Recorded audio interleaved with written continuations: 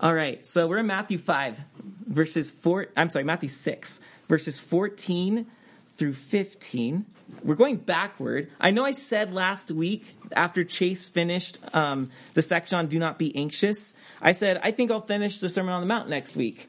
Well, not only am I not doing that, but I'm going backward to a text that we had already covered.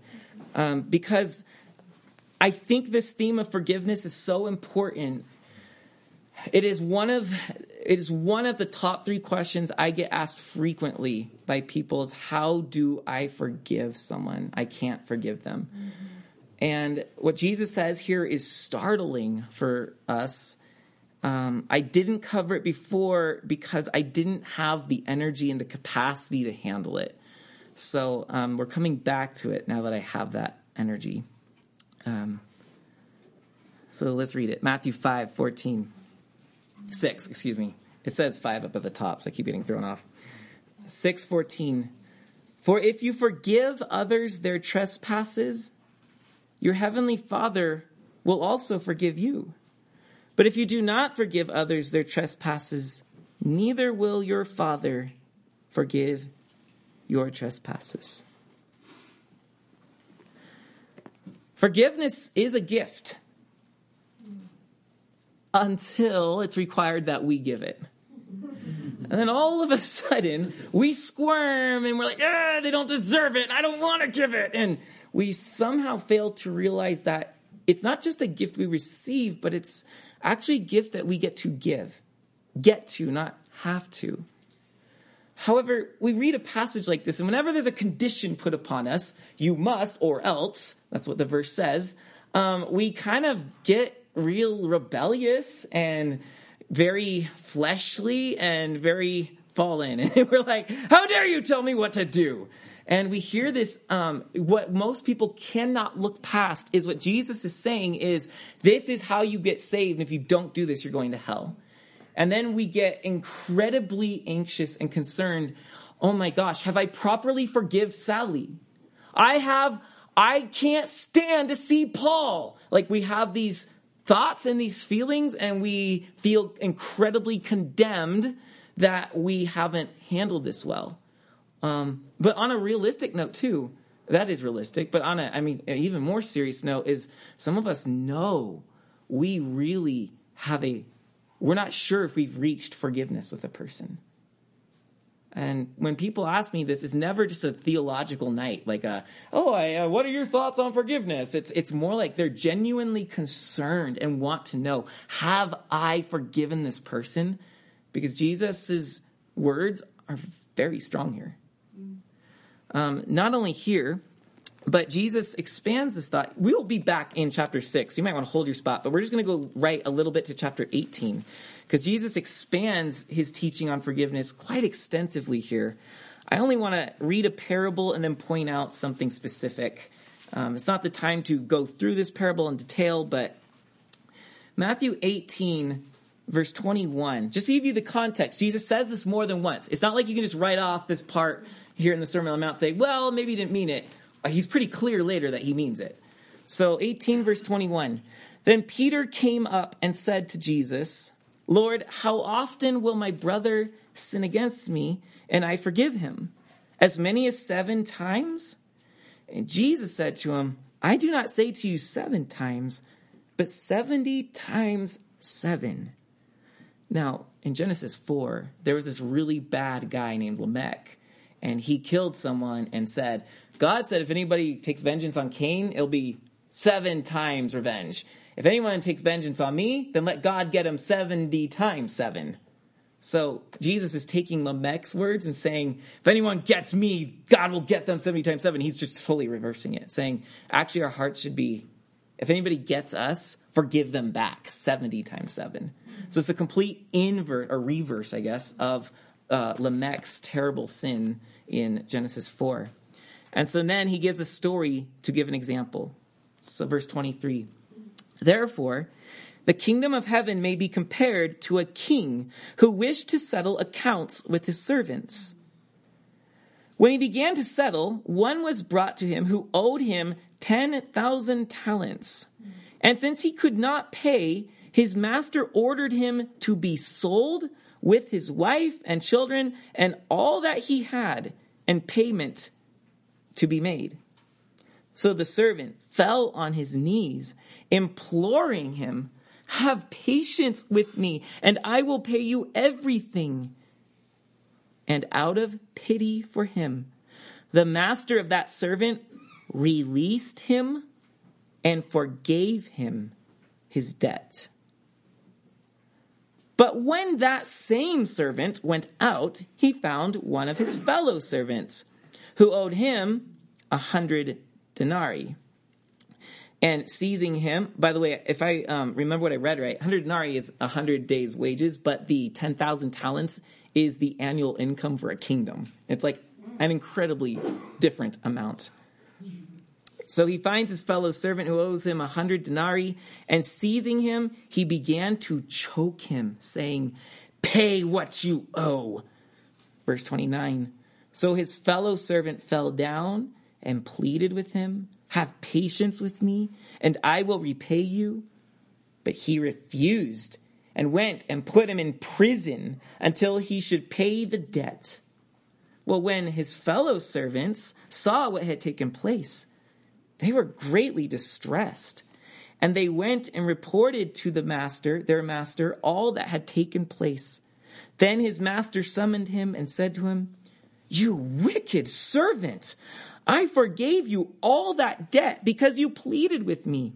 And should not you have had mercy on your fellow servant as I had mercy on you?" And in anger, his master delivered him to the jailers until he should pay all his debt. Then Jesus makes one thrusting application. "So also my heavenly Father will do to every one of you if you do not forgive your brother from your heart." Whoa, anxiety just like ratchets it up, right? You're like, what? I don't want that to be my fate. And now we start thinking of the people that we fought with, the people that we've held something against, the people that maybe something happened and it never really got confronted. And we're like, how am I doing, Lord? I'm really concerned. But then at the same time, you step back, don't you? You step back and you realize back in Matthew chapter 6, like, is he really saying that we have to do something to be forgiven? Is that not a work that earns salvation? It doesn't seem to match up with the rest of the Bible, right? And so we're kind of in this place like, what are we supposed to do? Does Jesus really mean what he says? That we're forgiven only when we forgive? Does he really mean that? Will God really refuse to forgive us if we refuse to forgive others? Is this the gospel with strings attached? Here, I want the gospel. Oh man, I got to do all this too? Like what is being presented here? I want to tell you guys, well, let's read Ephesians 5 and then I'll make my point actually. One more passage. If you go right to Ephesians 5, again, we'll still be in Matthew 6. But Ephesians, it's actually 4. It's right before chapter 5. That moment when you wish you bookmarked something. There you go. Right. Ephesians 4, verse 32. "Be kind to one another, tenderhearted, forgiving one another, as God in Christ forgave you."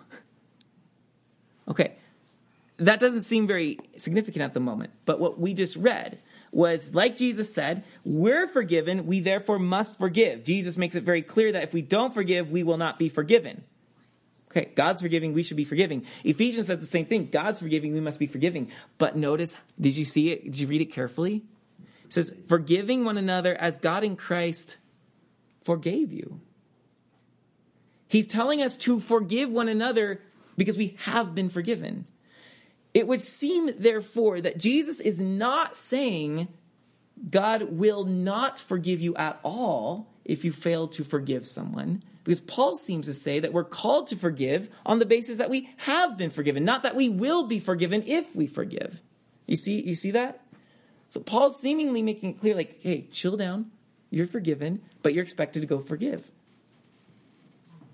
because there's really important ramifications in our choosing to follow through with forgiving those who wrong us.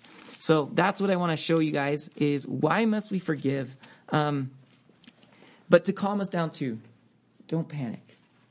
This is not something Jesus said, jump through this hoop of flaming fire in order to get out of hell. God loves us. It's his nature to forgive us. It's just not always our nature to obey him. But it is his nature to forgive. God is not giving us a condition because he just finds so much pleasure in saying, I only like to forgive those who don't answer the trap question incorrectly, the trick question. You know when you've had those tests as a trick question, you almost feel like your teachers gloat in making you fall and stumble somewhere. That's not God. God's not like, I freely forgive, if only you don't trip up on this part, because I got to somehow limit those who receive my grace. No, it is God's nature to forgive. Look at Exodus 34, verse 6. He is flowing with this. This is his nature, is to bring people to himself and to forgive them. So he's not trying to trick us. So we're going to look at what forgiveness is. Okay, we're going to look at how to forgive, because there's really big consequences outside of hell, other consequences about not forgiving. So what is forgiveness? I bring this up because I think when we think of forgiveness, we often think of being let off of punishment. I am going to be busted because I threw the car toy off the ramp and it landed into my mother's glass collection. I did that as a kid. I am busted. And forgiveness is what kind of makes the punishment not happen to us. Mom, please forgive me, right? That's often how we think of it. But that's not really how we should think of biblical forgiveness. The word forgiveness is afihamai. You don't have to remember that, but it's used throughout Scripture. And it actually has a broad meaning. It's used to refer to letting go. It's used to refer to not hindering. It's used to refer to giving something up. So let go. Don't hinder, like keeping someone from something. Choosing to just give something up. I lay this down and I'm walking away from it. That's how this word forgiveness is used. The same word here in our text of Matthew 6, 14 and 15. So what you could say is if you put one word on the word forgive, I would say to help us zoom in, it's not getting out of punishment. Forgiveness rather is release. Forgiveness is release. Something's been holding you. Something's heavy upon you. Something's hindering you. Remember, it means to not hinder. It's to release. You want to go here, but something's holding you back. It lets go. That's forgiveness. It's this release. So picture a line of racers, of athletes who are ready to go on the race, but the race hasn't begun. They're lined up, and there's all this energy and training just waiting to be expelled out of them. But the starting line is holding them back. And then when, I don't know, do they still use a pistol to start a race now? I don't know. But that it's fired, and then suddenly they're released. They're let go. Nothing hinders them. They can give everything in this race, and they can move the way they're meant to move. Or maybe one more analogy, if this works better for you, is imagine the great force of water behind a dam, and when that dam is removed, that release, that power that comes through. This is what forgiveness does. When God forgives us, he releases us from our sin, which has held us back, held us down. It's minimized us. It's dehumanized us. It's prevented us from living in the full power of the gospel and the life that God's given us. But then likewise, when we forgive others, you have a lot of power when someone injures you. You can choose to hold them in that debt, or you can be their liberator. And when those who have injured others are forgiven by that person, there is a general recognition that there was an incredible release, a weight taken off, a freedom that resulted from hearing from their mouths, I forgive you. I'll tell you that from experience, how liberating it was to hear a human being I wronged tell me, I still love you and I still forgive you. We have so much power when someone wrongs us. The problem is, in our insane captivity to sin, we want to use that power to be God over that person. Yeah. Not God as revealed through Jesus, but a God who wants to make them pay and suffer for what they did to us. Forgive is to release. So forgiveness is freedom. It releases us from debt. If you want a brief example, a little bit over to Matthew 9, you have the same thing. I think this story encapsulates this concept really well. Matthew 9, we see the paralytic who's brought to Jesus. He can't move at all. The 4 friends have to take him. He's bedridden. He's bound. And then Jesus, remember when he's lowered before Jesus, what does Jesus tell them? Or tell him? Son, your sins are forgiven you. And there's a big commotion, like, how dare you say that, blah, blah, blah, whatever. And you can imagine, like, the friends that did all the work of bringing him to Jesus, like, we didn't bring him because he has a sin issue. We brought him because he has a walking issue. But Jesus forgives him. And then in that climatic moment, he says, to show that I have power to forgive sins, I will also say, get up and walk. And he gets up and walks. And this is what forgiveness does to us, is we are bound, we're hindered, we're held down. And when Jesus says, son, daughter, your sins are forgiven you, we are suddenly no longer paralyzed in our sins. We are given the power to get up and walk. So forgiveness is freedom. It's liberation. It's release. You also saw that when we looked at his parable in Matthew 18. What did he do to the one who was not willing to forgive? He threw him in prison. Now, please note, it's a bad theology to say that you go to hell, because Jesus said nothing about being tormented in hell. He says that the man who was unwilling to forgive was thrown in captivity, prison. He's not released because he won't release others. That's what's going on with him. So forgiveness is freedom. It's a release from a debt, whether it's a sin or to a person, or even, we use the analogy of finances, which was in that parable. So forgiveness frees us. That's a really important thing. So not only does God free us when he forgives us, but listen, forgiveness to another person frees you too. It doesn't just free them, it frees you. It takes a lot of energy to keep a prisoner chained up to you. Always having to watch them, drag them around, abuse them. All of the energy of your life given to tormenting another human being is really sick. And it kills us. It's a sin. Failing to forgive someone is a sin which kills us. It throws us. You are a prisoner to your prisoner. It's a really sad picture. It's easy to overlook this, but here in Matthew 6, verse 14, we have the word for. For, if you forgive. He's connecting, in other words, this conditional clause to the prayer he taught us just above it. It's not just a commentary on verse 12, where he teaches us to pray, forgive us our debts as we have forgiven our debtors. So now he's like commenting on it. Well, for forgiving your debtors means this. He's doing more than just commenting on that. For, because otherwise he would have said, for, if you forgive, he would have said it right after that prayer. But instead he keeps going to lead us not into temptation, but deliver us. So when Jesus says, for if you forgive others their trespasses, your heavenly Father will also forgive you. He's saying this out of the whole prayer.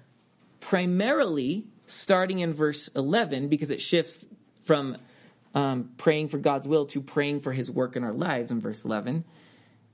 Look what he says.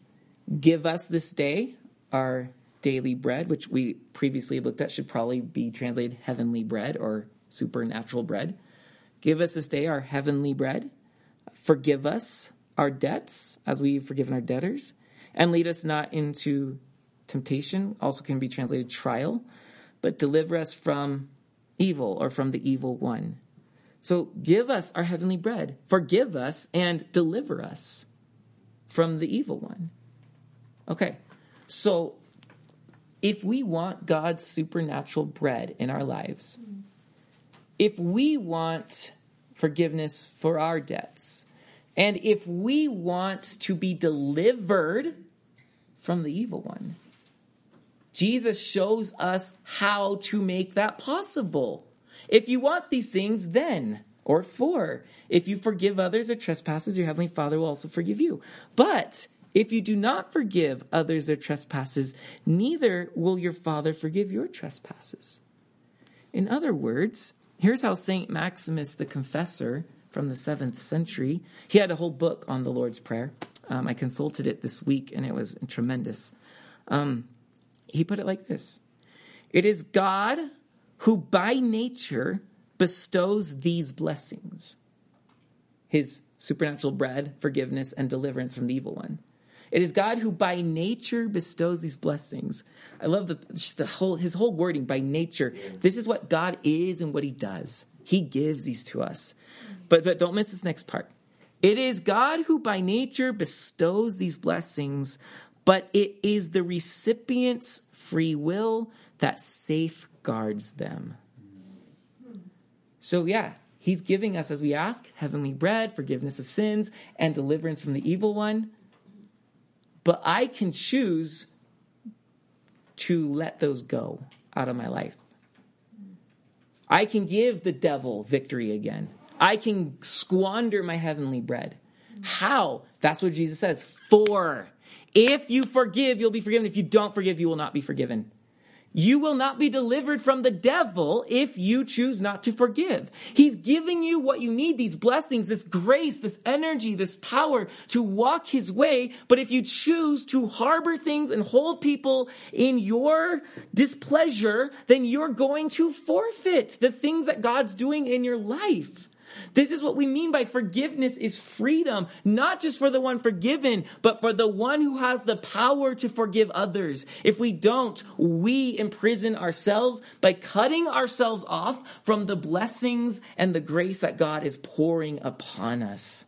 We harm ourselves to our own ruin. So what Maximus the Confessor goes on to say, do you know why he's called the Confessor, by the way? I just like to help orient, this is a real human being. A confessor was a Christian who, a martyrdom attempt was made on them, but was unsuccessful. So they're physically maimed for the gospel. In Maximus's case, his tongue was cut out. So he wrote was it his hand? It was also later his hand. Yeah, so because he didn't have his tongue, he wrote prolifically. He's a lot of writings. And then he's more dangerous without his tongue than he was with his tongue, so they cut his hand off after that. That's him, though. But so here's how he put it. He said, the offended, he's talking about you if you don't want to forgive people. The offended, so somebody harms you, you're offended. The offended must not allow the memory of things that affect him to be stamped on his intellect. That's where you're brooding, you're keeping things, right? You're just letting that injury, that harm, it lodges itself. And man, you're like developing your own PTSD. You're creating this loop of this experience because you're letting it impress itself on you. So the offended must not allow the memory of things that affect him to be stamped on his intellect, lest he inwardly divides human nature by separating himself from some other man, although he himself is a man. What do you say? What? Yeah. Let me break that down. If you let this impress itself upon you and you hold on to this, you're dividing yourself because you're dividing yourself against another human. So he says, when we are not divided with other brothers and sisters, by dividing ourselves, we are all human and we all share one nature. By dividing ourselves from each other, you have actually divided the human nature within yourself. Why does that matter? Because of what he says next. Failing such a union of the human nature, our nature remains self-divided in its will and cannot receive God's gift of himself. So when I sever myself from others, I'm actually splitting my own nature in two. And now I cannot fully have communion with God because there's a whole half of me. I mean, he didn't give us percentages, but there's a whole part of me that's completely severed from the life of God. Our growth and our sharing in his life and his presence and his grace, this is what he meant by God by nature gives, but we have the power to forfeit by our free will. Forgiveness frees us to be in the presence and likeness of God.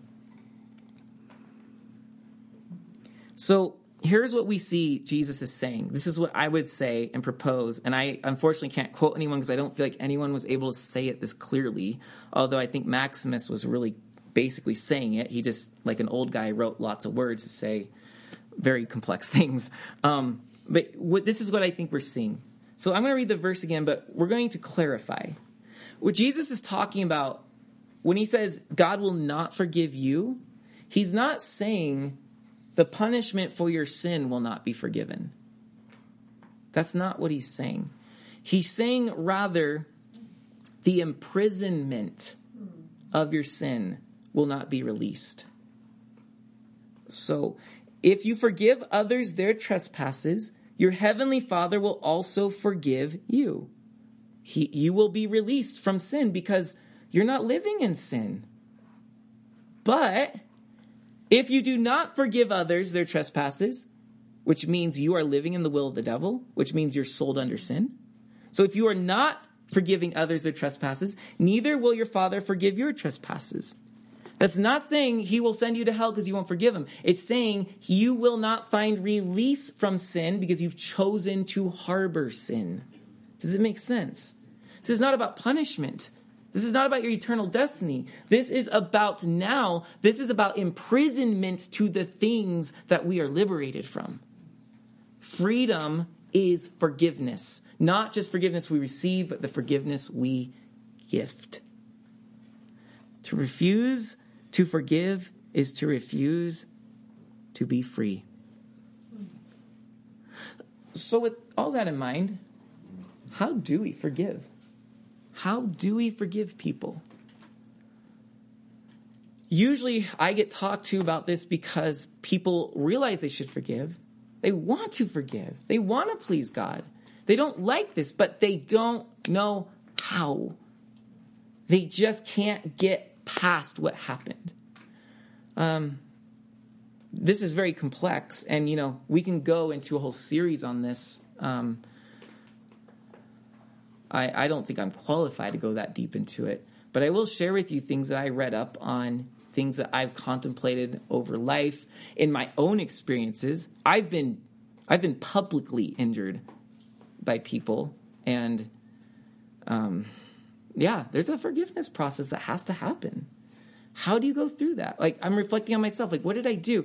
And I think sometimes we're concerned we haven't forgiven because there's lingering feelings and memories. And those are not necessarily evidence that you haven't forgiven. But we'll look at those, okay? So forgiveness is a gift. And it's one that we receive, but it's also one that we need to give. So how do you gift forgiveness to others? How do you gift it? Gift is an acronym for how we're going to remember this, okay? So G-I-F-T, this is how we gift forgiveness. The first, G, is that we go to God. We go to God first and foremost. You are injured and you want to do really mean things. You want to say really mean things. Or you want to be the coward and use the power that you have called social media and do really mean things. Yeah, you're right. We all, no matter how righteous we always are tempted with thoughts. And these thoughts will come when we're injured. The first thing we must do is we must flee to God. We must go to God. We must give it to God. We go to him in prayer and we give it up. And we say, they deserve all this. And you can talk like that in the heat of the moment because you're human, you have feelings, and you got to battle these thoughts. The Psalms do this. David's like, crush your teeth, Lord. Mm-hmm. He may not have felt like that a year later, but he definitely did when he prayed. You go to God And you give it to him. I want these things to happen, but I know that that's not how I should be feeling right now. I know it's not what I should do. God, you said vengeance is mine. Not mine, but you said it's yours. So have it. Because what we have to do immediately is we have to get rid of the thought, like I said earlier, the thought that, oh, I'm playing God here, and I can make them pay I can play God and make them pay for the way they hurt me. Because you can. But that is a psychotic Christian living. So we go to them and release it. Let God deal with it. So G is go to God. I imagine their point of view. Imagine their point of view. This is sometimes called empathy. It's where you put yourself in their place. And you have to be realistic. You have to think through, why would they do this to me? At first, you're like, because they're jerks and they're evil and they're the incarnation of the devil. That's how you feel at first. But we have to put ourselves in their shoes and see the whole situation from that perspective. Wait a minute. Maybe they weren't actually maliciously trying to hurt me. Maybe their behavior came across differently than they meant to. Maybe it wasn't malice, but it was a mistake. Maybe they were hurting by something I did. Maybe you go through these scenarios and you start to realize, wait a minute, I am defending myself too much. I've crawled into my ego and I must crawl out of it. Because you will never find healing and you'll never find relationship with Jesus in your ego. You will live in this hard shell and you'll keep on throwing hatred at this person. So we have to imagine their point of view and step out of ourselves. And then we begin to calm down. Wait, I really don't think they actually intended to hurt me the way that I experienced it. That can go a long way. It can really release you from thinking I'm just a victim. Everyone's out to get. And to more like, man, yeah, it's unfortunate. I was involved in some bad series of events, but this person is not unlovable. So we go to God. We imagine their point of view. F is feelings do not always follow forgiveness. Feelings do not always follow forgiveness. You're going to see this person. And what is I don't know if anyone's been there, but you'll see this person and something's going to happen physically inside of you. You're going to tense up. You're going to feel anger. You're going to feel fear. Because what's happening is your brain is saying, that's not a safe person. And it's preparing you for what you had experienced previously. But this is an innate reaction and feeling which is meant to give us defense. It does not mean that if you feel this, you have not forgiven them. It may take time for these feelings to subside as you regain trust with this person or they regain your trust.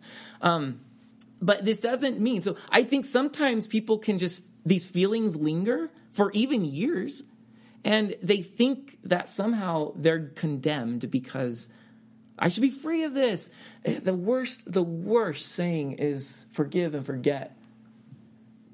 If there's anything to forgive, you've been hurt enough that you can't actually forget it. It's not like that. So I'm going to read somebody. If you guys want more, of course, my notes will be available online after. But what's his name? Where is he? Everett Worthington wrote, I'm adapting this off of something he said. It's a completely different acronym, more complicated, more psychologically based. But his wife or mother was murdered in a robbery in their house. And he developed this forgiveness thing. So he knows what he's talking about when he talks about this. And he described it like this. Having burned one's hand on a stove, getting near the stove again will trigger emotions of fear and sometimes anger.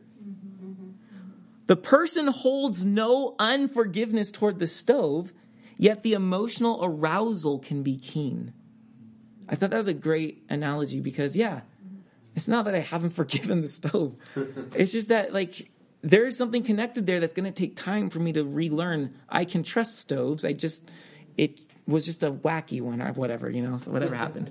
Or I was dumb or who knows. But so that's G, go to God. I, imagine their point of view. F, feelings do not always follow forgiveness. And then T, time may be necessary to fully heal. So this is really related to the previous one, but it's a little bit different because we're emphasizing the fact that you may need to understand you're not going to heal overnight. We don't get physical injuries that are any significance that heal overnight. Many of us have scars in different places that tell stories about injuries. You see that scar. It's not like, well, I forgave that moment, so I forgot it. I mean, no, there's a mark there. Like, you're going to remember that.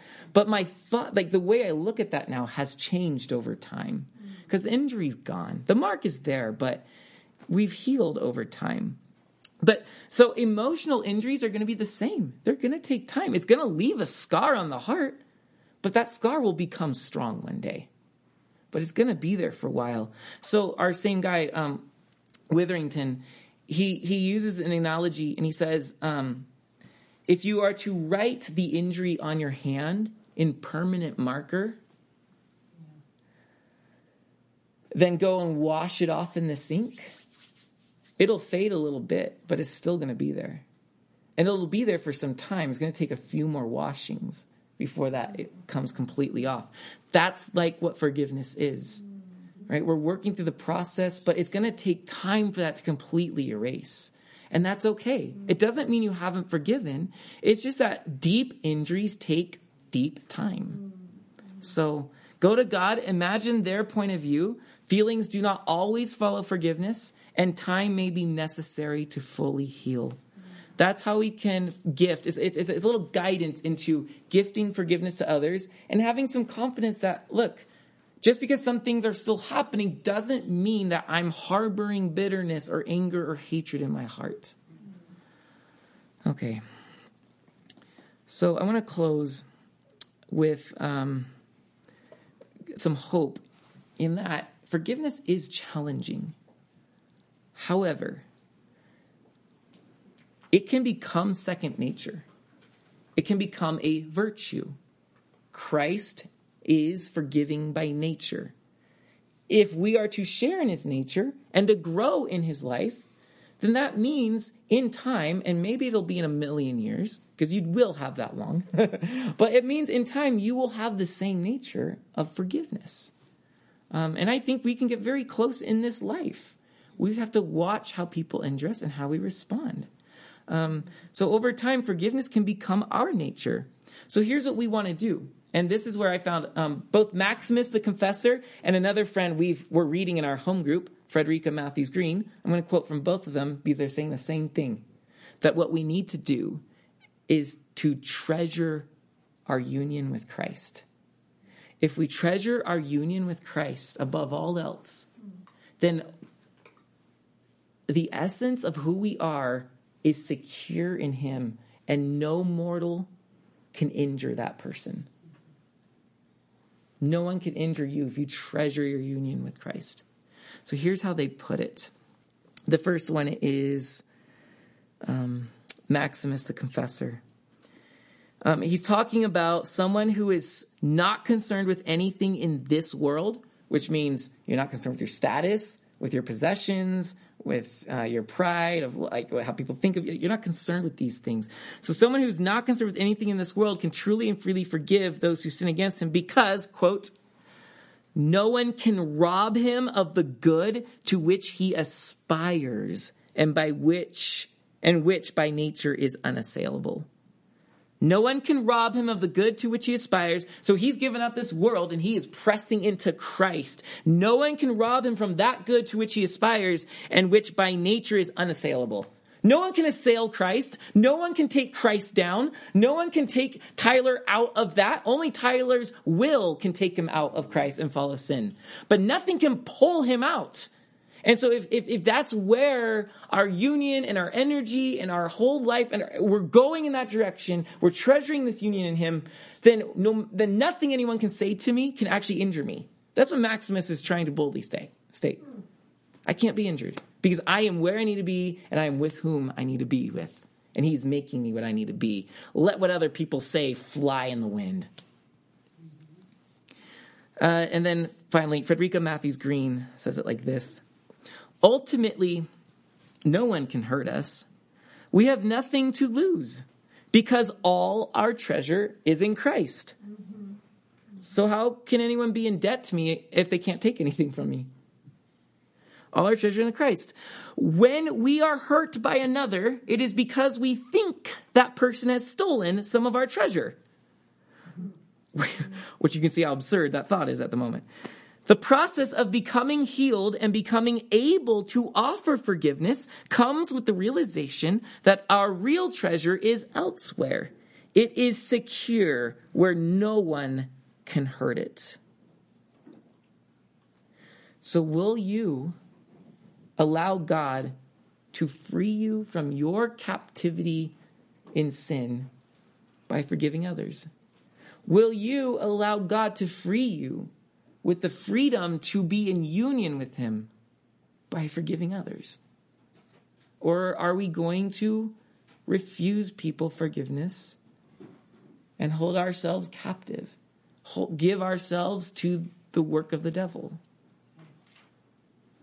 I don't think you need to conclude that Jesus is going to send you to hell for that unless you, by all means, want to send your way to hell. He's going to let you, but he's actually giving us a great gift to gift forgiveness to others.